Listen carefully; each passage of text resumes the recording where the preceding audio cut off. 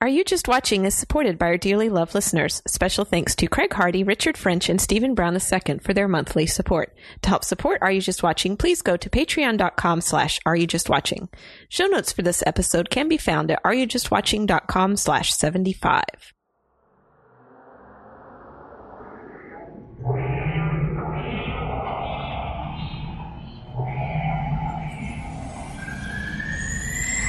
Are you just watching?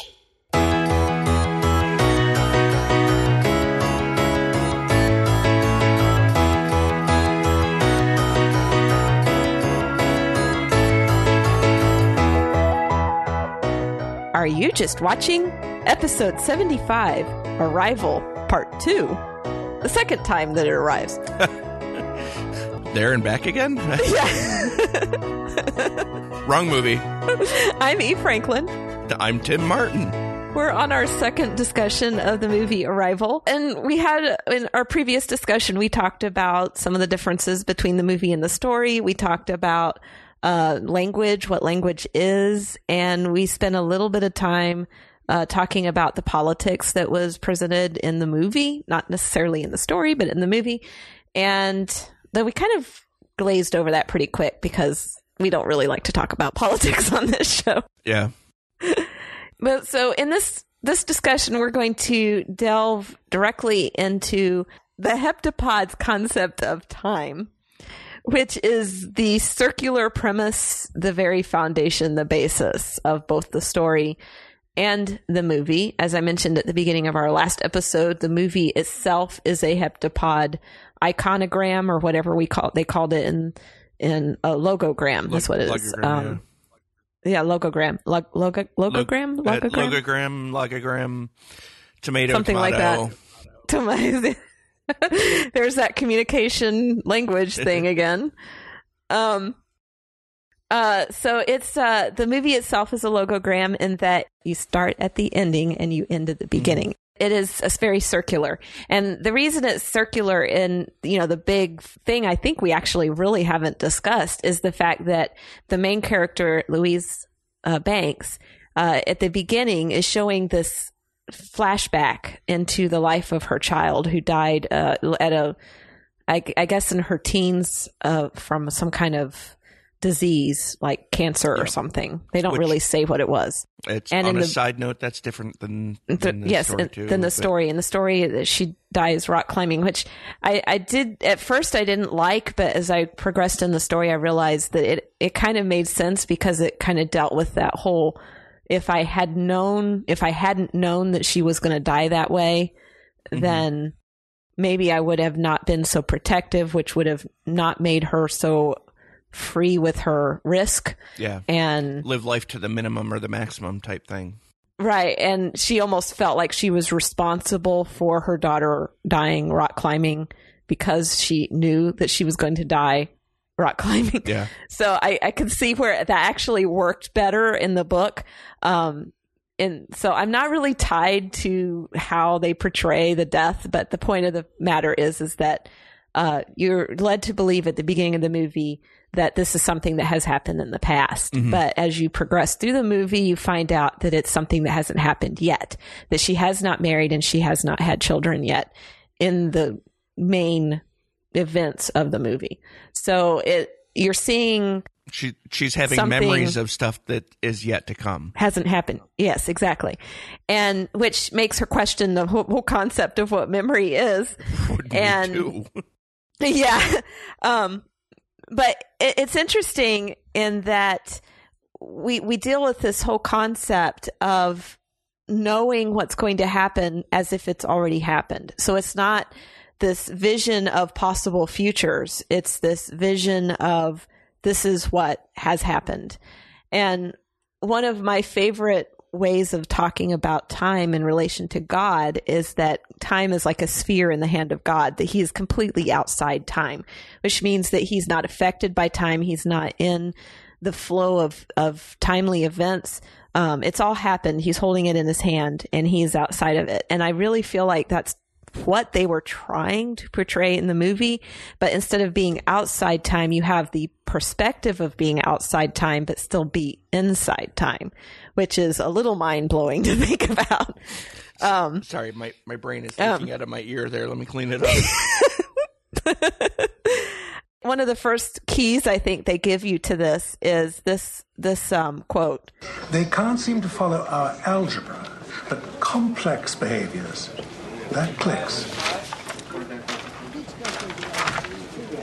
Oh, that doesn't make any sense. Now, this was actually a little bit more prominent in the story than it was in the movie. They almost kind of like stick it in as a background noise.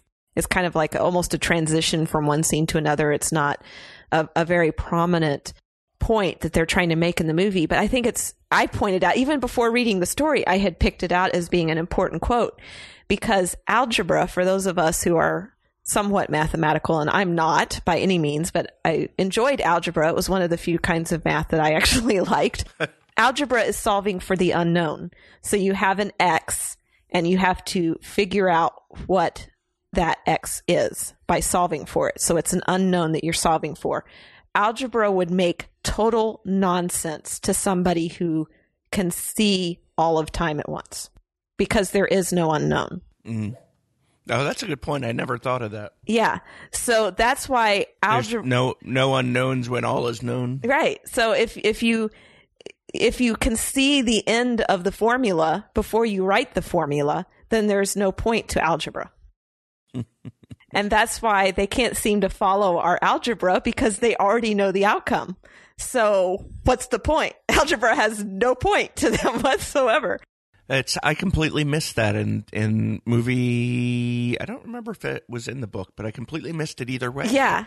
They were That's talking. A good catch. Yeah, they were talking about it in the story too. They couldn't even get them to repeat back algebra, and in the story, and they would repeat back other things, but they wouldn't repeat back algebra. But I had already caught that in the movie, that it was algebra is solving for the unknown, and if there isn't an unknown, there's nothing to solve for. So yeah, that made sense. And I just thought it was very interesting that they just threw it in there as a little tidbit, and it's so easy to overlook. But it is actually a tie-in to how complex their concept of time was, that math would completely change what it's used for in a civilization that has no unknowns like that. You know, that you're working within a realm of understanding that encompasses time in all of its forms, past, present, and future. Math would very much change in its use as a tool. Yeah. So that was one thing that stood out to me. You know, the whole idea of knowing how the story is going to end, really is what it comes down to.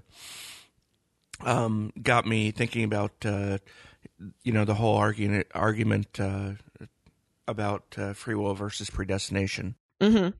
And I recently, in another book I'm reading, The Shadow of What Was Lost by James Ilsington, I read there's a description that I thought was very apropos. They're actually talking about the ability to prophesy from the one god, El, which is suspiciously like El Shaddai. But the description it gives is pretty good. Mal Shast inclined his head. I don't think so, though. Perhaps that's not the best way to think about it. The future may be immutable, but it's not because our choices do not change anything. It's because they have already changed things.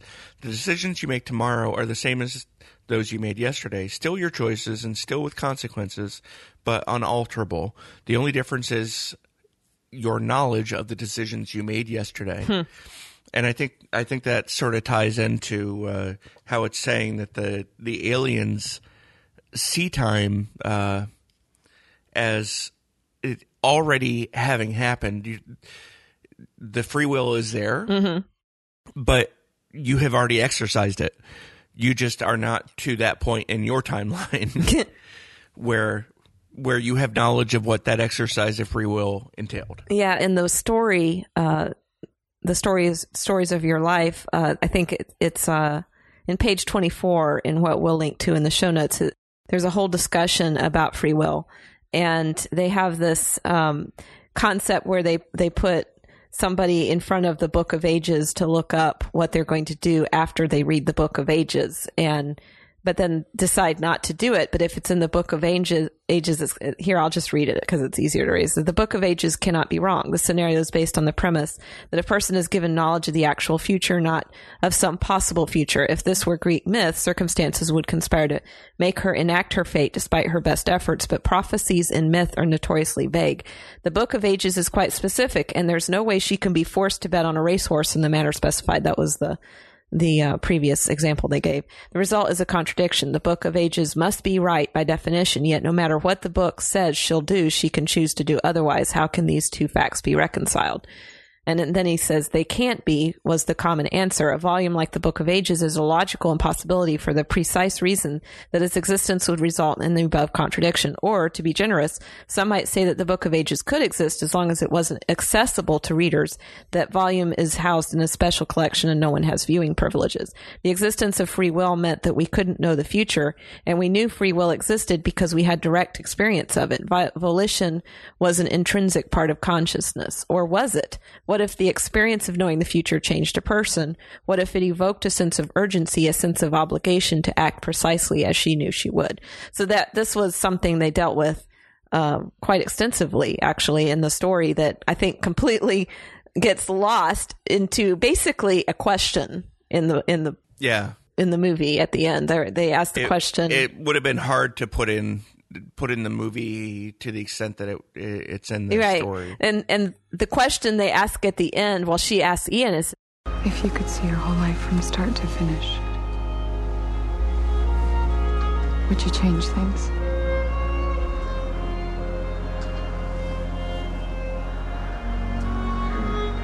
Maybe I'd say what I feel more often. I don't know. That sounds like a guy's answer, doesn't it? I don't know. Maybe I'd be less guy-like. I don't know. Maybe I just say what I feel more often. It's interesting that she asked him that because right after that, in that same conversation, he talks about, them getting married, and then she sees the future's point where he says, asks her about making a baby. And that whole concept of they meet during this, that's the beginning of her daughter's story, because that's how she meets Ian. If the aliens had never arrived, she would have never met her daughter's father. And then she knew the entire story of what would happen to her daughter, but she didn't tell Ian until later, and after the baby's born and after they've already committed to that relationship. And then she tells him I guess at some point she tells him, because that's the reason he left her. And she has this moment during the movie where she's having this flash forward. Oh, I found out why my husband left me. And he's like, I didn't know you were married. So they play with this time over and over again through the movie, in that she's seeing the future, and you think at the time, because they never show Ian, you don't realize that he's the one that she's married to and the father of her daughter. Right. You don't realize until that moment at the end that she's making decisions for him because she can see what's going to happen and he can't. And it eventually is going to lead to their divorce, and she makes those decisions anyway. So is there free will there, in that she has chosen to go ahead with this life, or that life was there for her to see because she went ahead and did it? Or it is the way it is because of the decisions and choices she made. Right. And this is a question that has always divided Christendom. And you have your Arminians on one side, who are all free will, and you have your Calvinists on the other side, who are all predestination. And then you have some people that kind of slink around in the middle, somewhere in between. Who try not to get in slink around. Who try not to get involved in the debate because they really don't know how to debate either side. And I have to say, I'm somewhere kind of in the middle, slinking around, trying to avoid both sides. But I do believe in free will. I do believe that it's inscriptural to believe in free will, that God has given us the free will to sin and reject him or accept him. But I also know that it is predestined, that our choices are predestined because God foreknows them, and that his knowing does not take away from our free will. Right. And I think that is a concept that they dealt with actually fairly well in the movie for a non-Christian movie.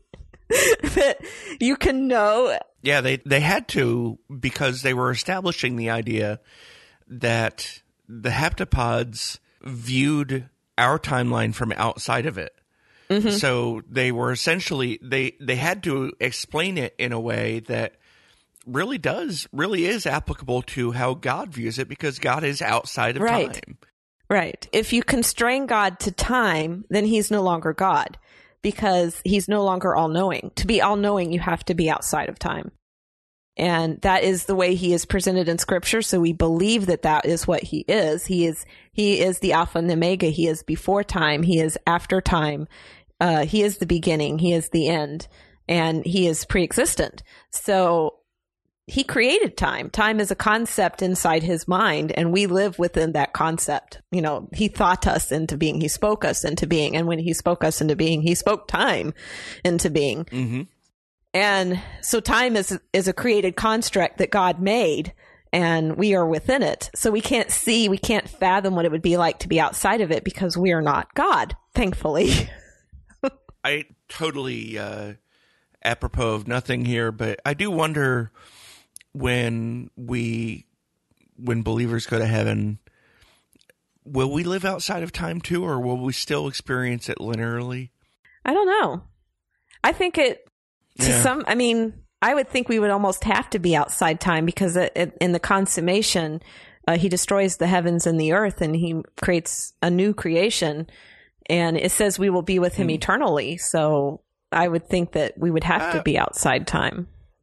But whether or not, I think it will all just be a giant DVR, and we'll be able to rewind and fast forward.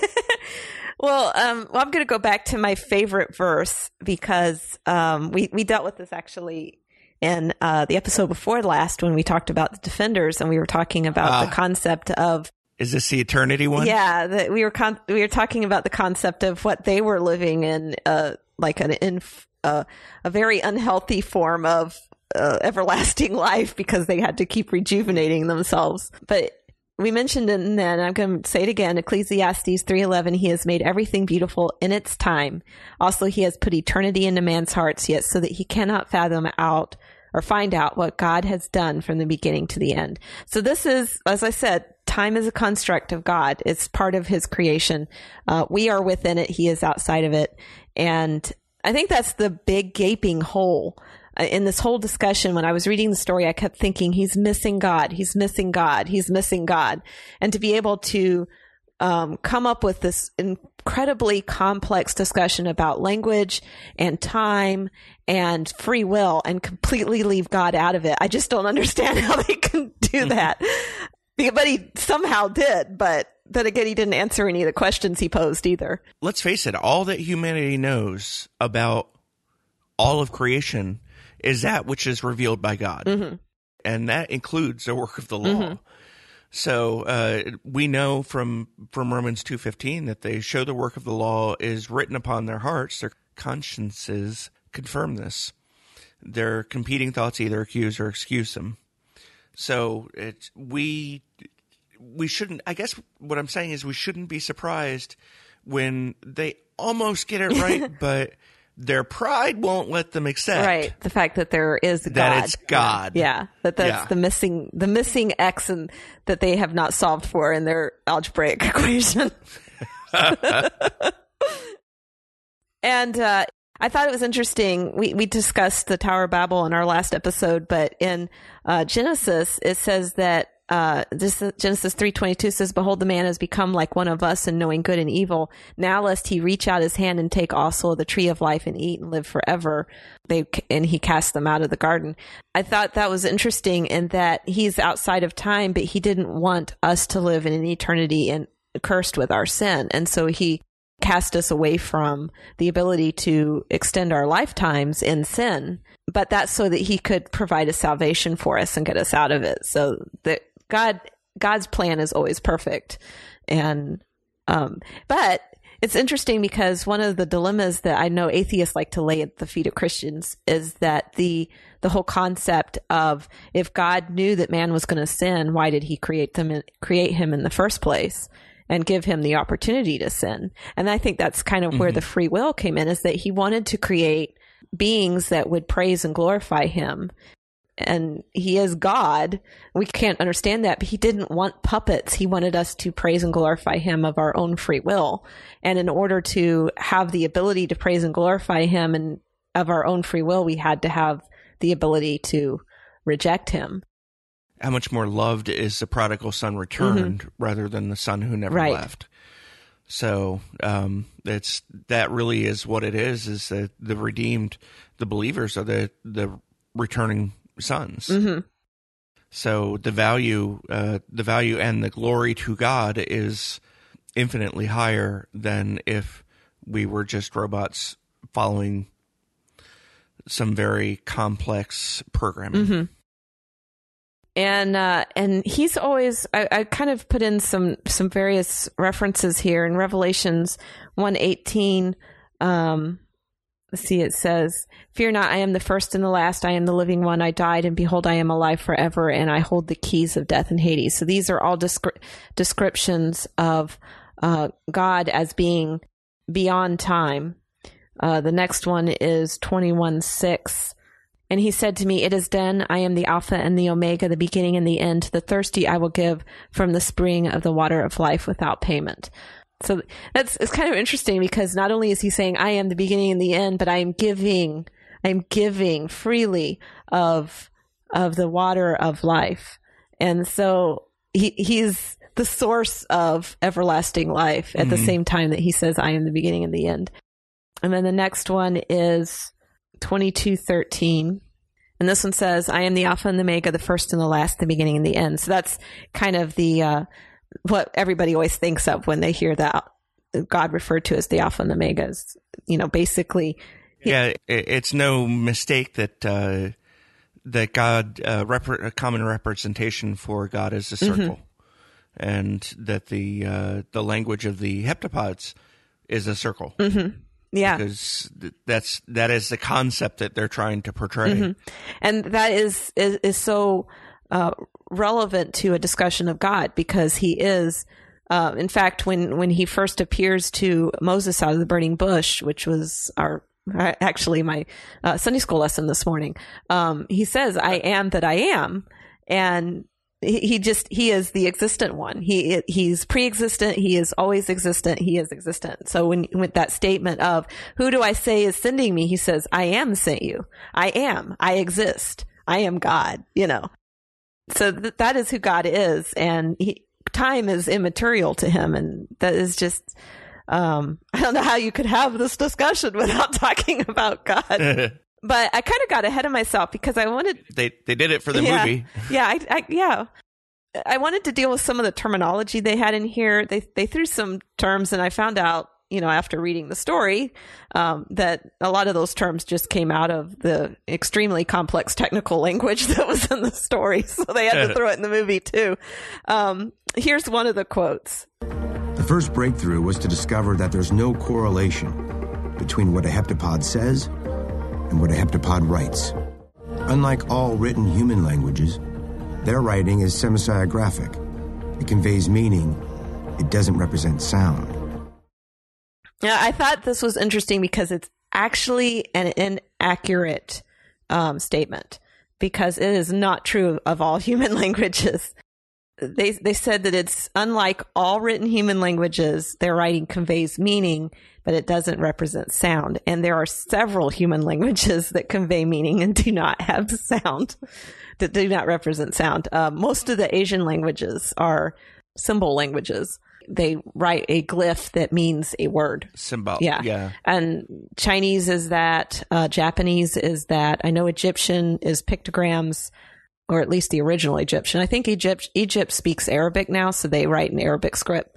I don't know how Arabic fits. I just know it goes backwards, like Hebrew and And I know that a lot of the languages, like I know Hebrew is one. I think Arabic is also one that you can write it without vowels. So all you get is the consonants, which is difficult to sound out phonetically. So yeah, there are several languages that you can read and get the concept of what they're saying conveys meaning without representing sound. And I think that was in fact, that is not a statement made in the story, because I do not think as a linguist, the author of the story would have made that error, especially as he's fluent in Chinese. I was just looking up that section because I couldn't remember it in the story either, but what it says is linguists describe writing like this. And this is from the first person, from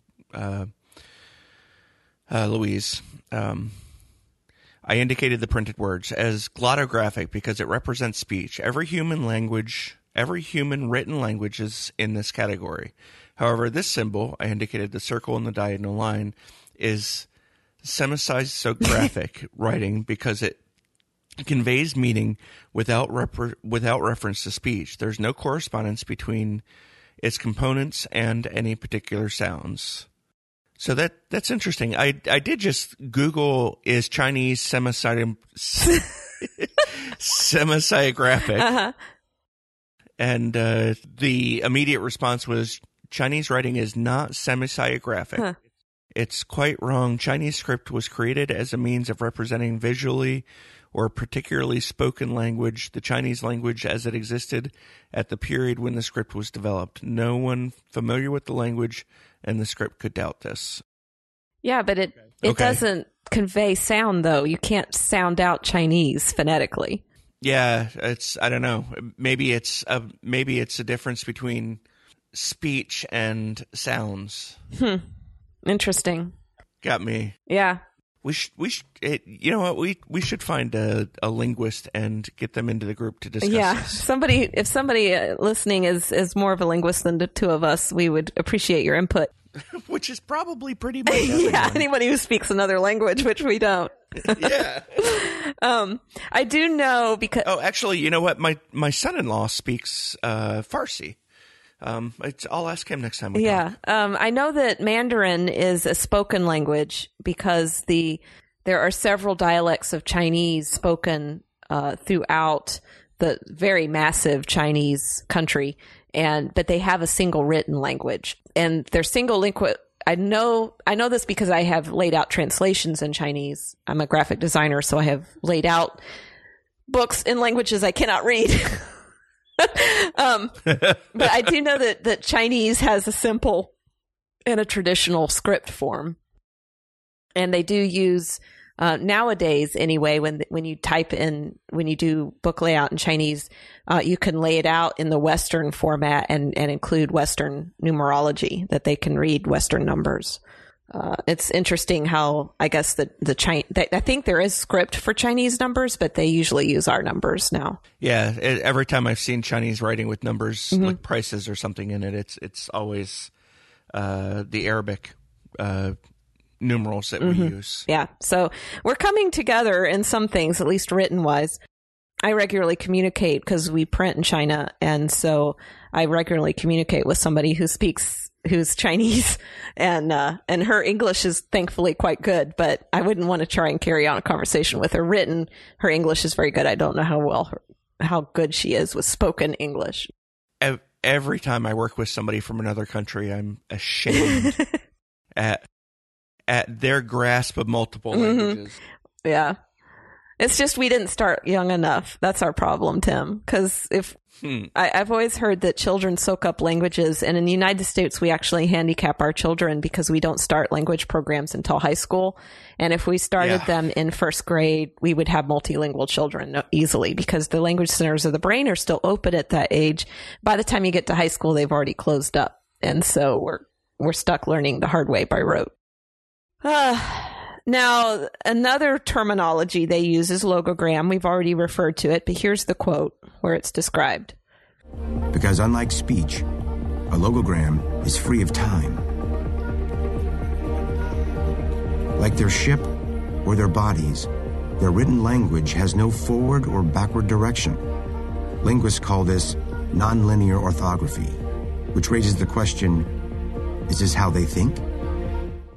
Okay, so we've already discussed this to some extent because we talked about the entire movie being a logogram and that it is free of time. It's circular, nonlinear, and they did a very good job, I think, of saving that gotcha to the end, where if you watch the movie more than once, it doesn't get old. Because you're still experiencing the fact that she's seeing, now the next time you watch the movie, you're like, okay, so this hasn't happened to her yet. So she's seeing things as they happen. And then I think this is one of those movies you almost have to watch more than once. If you've only seen it one time. Just because you know how the cake is made doesn't mean you don't want to eat the cake. Right. Yeah, this is one of those movies that every time you watch it, you see something you missed the first time. And I like those kind of movies because they encourage you to delve deeper instead of just going for the shallow entertainment value. And this movie does have entertainment, though it is very slow paced. And I will say, I don't think we kind of dealt with this in the last episode to some extent as to whether we actually liked the movie or not. But I really like this movie. And despite the fact that it is slow paced, I think a lot of people get bored in slow-paced movies, and this one feels longer than it is. But I thought because of the concepts that it was dealing with, that it held my attention not just once, but I think I've watched it 4 times now, and I've enjoyed it every single time. So it's just one of those movies. I liked the movie too, but I also, as we discussed a little bit in the last episode, I liked the short story that it came from more than I liked the movie, and was a little put out by the differences, some of which are silly, like name changes. Flapper and Raspberry versus Abbott and Costello, I kind of like Abbott and Costello. It kind of rolls off the tongue. You know what? One of the articles I read in preparing for this recording, Flapper and Raspberry almost seem kind of insulting to me. In the visual representation of the heptapods in the movie, Costello is shorter, slightly shorter, and a little heavier than Abbott. No, the other way around. Which one is the short guy? That's Abbott. No, that's Costello. Yes, it's Costello. He's the one who's always going, "Hey, Abbott!" Anyway, and the one who does all the writing is Abbott. So they actually put a lot more thought into the names. A little bit more personality. I did notice, I think the third time that I watched it through, that I could start telling them apart, which the first time I had a hard time telling them apart. And then when the one of them gets killed, which was not at all in the story, but began its death process, I guess is the way that it was phrased. I realized then that I was recognizing which one was there and which one wasn't. But what I found really fascinating is that we were seeing only a part of them in most of the movie, where they were looking at them through the screen. The tops of them kind of vanished out of view. And then when she goes and actually goes into the ship and has the conversation, you get to see all the entire organism was really big. And I thought that was interesting that it's almost like, have you ever heard, I guess, the proverb about the blind man and the elephant? Have you ever heard that? Oh, the 3 blind men and the elephant? The 3 blind men and the elephant, that, us trying to describe what God looks like is like a blind man trying to describe what an elephant looks like based on what they actually have their hands on. Yeah. And each one, like the one that gets a hold of a foot, says an elephant is like a tree because that's all he can feel is the leg. And the one that gets the tail says, no, it's like a rope. And then the one who gets the trunk says, no, he's like a snake. And so they each have a different perspective of what God is. And I kind of felt like they were kind of pushing that with the heptapods, and that through the whole movie, you only get a limited perspective of what they look like. They're always out of view. They're always bigger than the screen. And until that last moment where she starts to actually encompass and feel their entire language and actually think in their language. And then she gets to see the whole thing. And So there's lots of really good symbols and imagery in this movie that I think maybe escape the common viewer. Yeah. But I think that's one of the areas where this particular author really does excel too. So yeah. And then the final terminology that's introduced and was one I actually did know about prior to the movie, and it's this. What's my name, Hannah? Well, your name is very special because it is a palindrome. It reads the same forward and backward. The reason I knew about the palindrome before this movie was because my graduation year from high school was a palindrome, and we made a big deal about it in our yearbook that year. So 1991 was when I graduated from high school, and it reads the same way backwards or forwards. So they made a big deal about that in our yearbook. So that's how I knew about a palindrome. Here I always go back to Rats Live on No Evil Star. Yeah. And the people who graduated from high school or college in 2002 also graduated in a palindrome. There aren't that many of them, but there are a few. And what's really cool is if you can get it the entire date where you add the month and the... Oh, so. Yeah, because July of this year had 10 days of palindromes. Yeah. Where it was 71017 712 71117 yada yada yada. Yeah.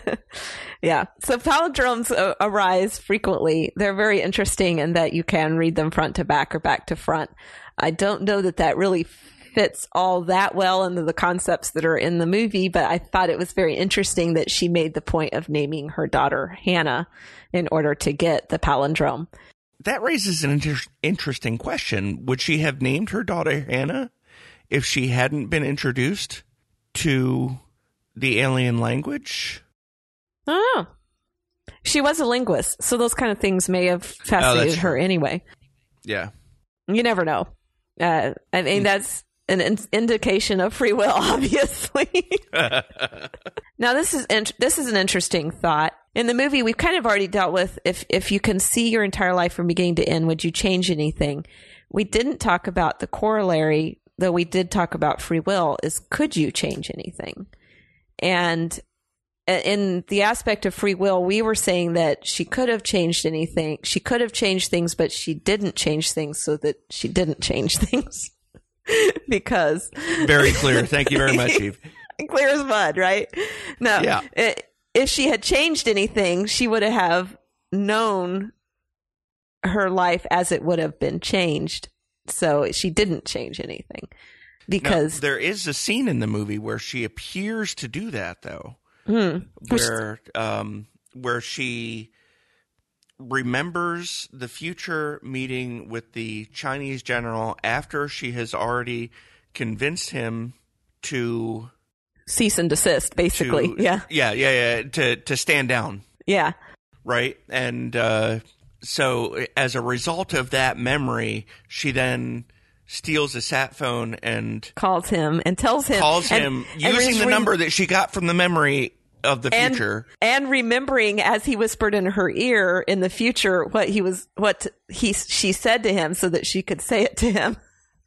Yeah, and during that memory he says, "I feel like I'm supposed to give you this stuff." So I don't know, was that supposed to be an indication that he was learning the language as well? I don't know. Or maybe she told him that she needed him to tell her this. I don't know. Oh, my head hurts. My head hurts. But yeah, the fact that, and we talked about this already, but the fact that she goes ahead and has a baby with Ian, knowing that baby is going to die of a terminal illness, fails to tell him that, so that he has to learn it the hard way. And then he gets mad at her and leaves her because she chose wrong. She knew he would get mad at her and leave her. But she did it anyway. Because she didn't tell him, and she did it anyway. Boy. Now, here's the other question, which is answered differently in the story is Louise the only one who learns the language and gets thrust outside of time? Because in the context of the movie, she seems to be the only one who's mastered it, right? Yeah, but definitely. But when you read the story, it sounds like there was a linguist at every one of the sites who mastered it.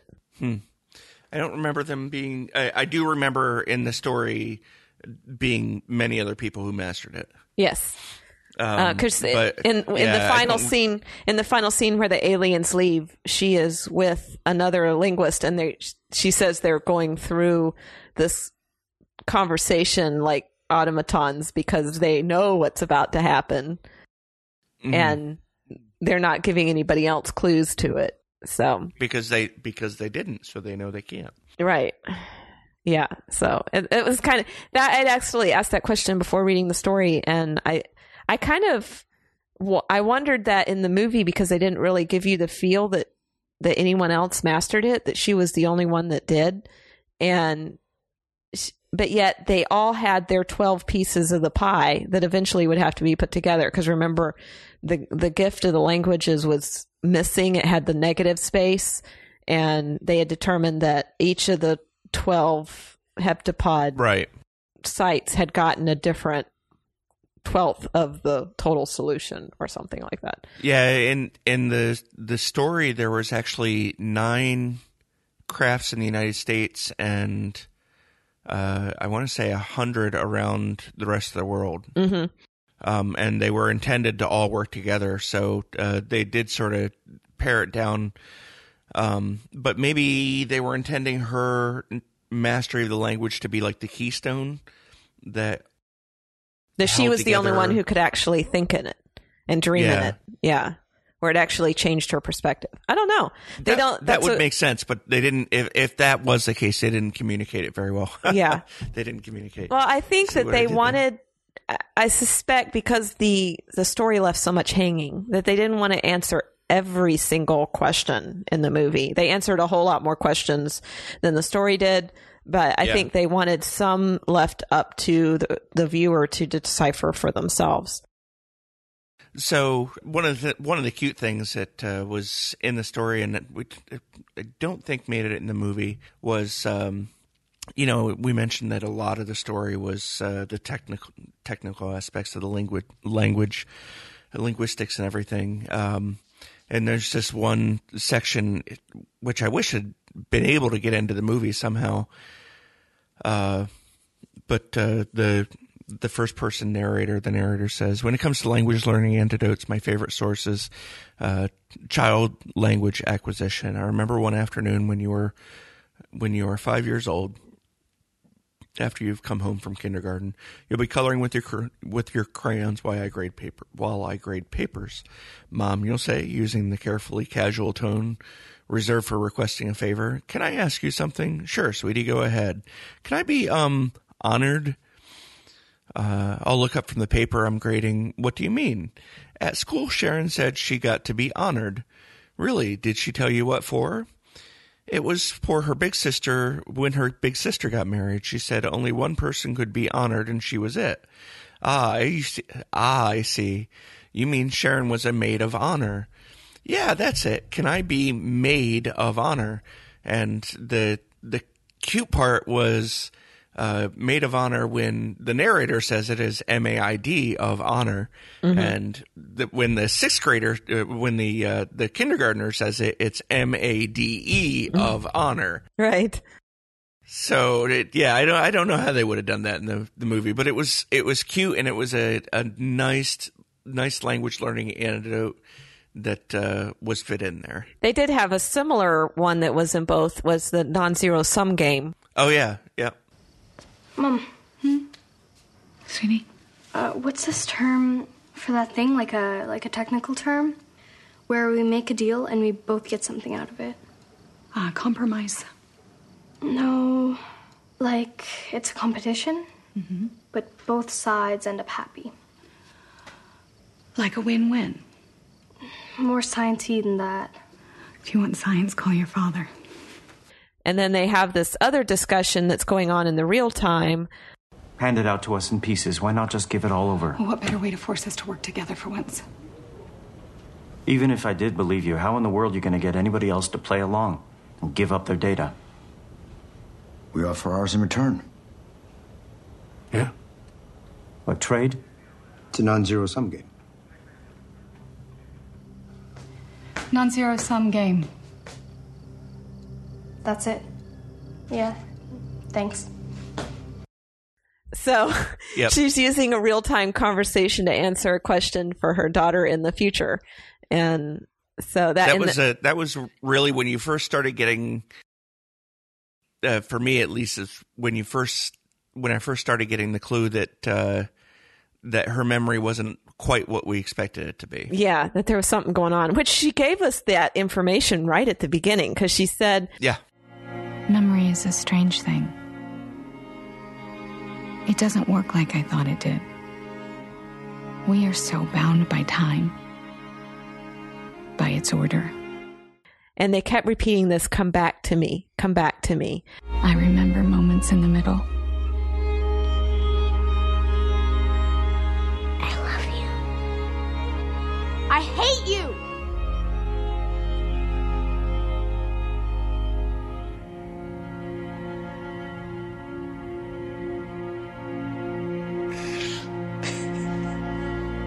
And this was the end.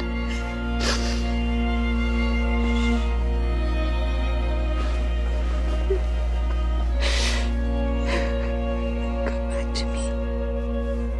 Baby, come back to me. At the end, they recap some of that as well. And then it ends with, you want to make a baby? Yeah. So yeah, and that's why I think in the last episode, if you remember, I played a little bit of the music for the beginning and ending, and even though the soundtrack was written by someone else for the score, the music by Max Richter is so apropos for those scenes at the beginning and the end, and I really think they make the movie. If it weren't for those, it would just be your typical sci-fi without really any clue of what's going on. The last thing that I would like to deal with, just touching on, is the number 12, because it seems so significant that there were, and like you said, it was different in the movie from the book or the novella, but there were 12 sites. And 12 is like the number of completion in the scripture. It's all through the book of Revelation. If you do a search for the number 12, it like pops up over and over and over again in Revelation. And I think part of that is that there were 12 sons of Israel. And so there's the 12 tribes of Israel. And so everything is done in 12s in Revelation in the consummation at the end. So I feel like I know that this was a secular made movie and that they weren't making any kind of biblical connotations based on what they were talking about. But at the same time, I think it's very significant that it turned out to be 12, the number that they landed on. And the fact that they couldn't find any correlation for the sites. That was another really funny quote. Why did they park where they did? The world's most decorated experts can't crack that one. The most plausible theory is that they chose places on Earth with the lowest incidence of lightning strikes. But there are exceptions. The next most plausible theory is that Sheena Easton had a hit song at each of these sites in 1980, so we just don't know. Now, they did have, when they had the Pentecostal cult, they said their website claims the arrival of the aliens set in motion a prophecy that 12 sets of 12 should follow the Lamb. Mm-hmm. And so they talked about the 12 there. So 12 is like discussed throughout this entire movie. It's like everywhere. Yeah. Which I thought, by the way, they did info dumps in this movie very uniquely. Yeah. They would just have somebody talk over a montage and slide you into a bunch of information over a period of time without, like you're sitting in a class and you're getting a lecture. That's pretty funny. I think that's kind of the end of our discussion. There's probably a lot more in this movie we could talk about, but that's the whole fun of having a discussion group on Facebook, is you guys can come in and start a discussion, especially if you're a linguist. We'd love to have you chime in on those things that we completely missed because neither Tim nor I speak anything but English, unfortunately. Yeah, this movie and the story that it comes from, they're both so cerebral. It's sort of hard to break down into a presentation, for the podcast. I think this really does need to manifest as a discussion, much more clearer than the 2-person discussion that we're having. Yeah. And somebody with a knowledge of language, I think various languages could definitely chime in and add some real cohesiveness to our somewhat scatterbrained discussion. Yes, please. But that's it for now. And you can find the show notes at areyoujustwatching.com/75. And you can comment there, but we really would like you to join our Facebook discussion group, which is closed, but all you have to do is ask to join and you'll get in as soon as one of us sees that you want in. You can email feedback at areyoujustwatching.com and send us audio files if you want to be get engaged in future discussions. Can leave us a voicemail at 903-231-2221. Subscribe, rate, and review in iTunes, and share our podcast or share our episodes on Facebook if you can, or Twitter, or any of the other social media. We would really love the additional promotion. Be our promoters for us. Spread the word. Yes. We could use new input. So, and like I said in our previous episode, we are working on rebranding. I'm hoping to have that out for our next episode. If it isn't for our next episode, it will definitely be by the beginning of next year. We might start working it in a little bit at a time, like make some small format decisions instead of rolling a whole new thing out. Yeah. And we do not know what we are recording on next, do we? That will be November. Well, stay tuned and find out what we're going to record in November, because we don't know what we're reviewing. So, yeah, we can post it to the Facebook group, right? Yeah, we'll post it once we've made a decision. We'll post what we're going to record on next in our Facebook group, and if you have any input, we'd love to have it. So, I'm E. Franklin. I'm Tim Martin. And thank you again so much for listening.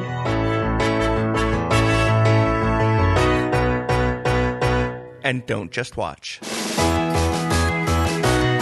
Are You Just Watching is a proud member of the Noodle Mix Network at noodle.mx. Our opening vocal talent was thanks to Mariah. The theme song is used courtesy of Answers in Genesis.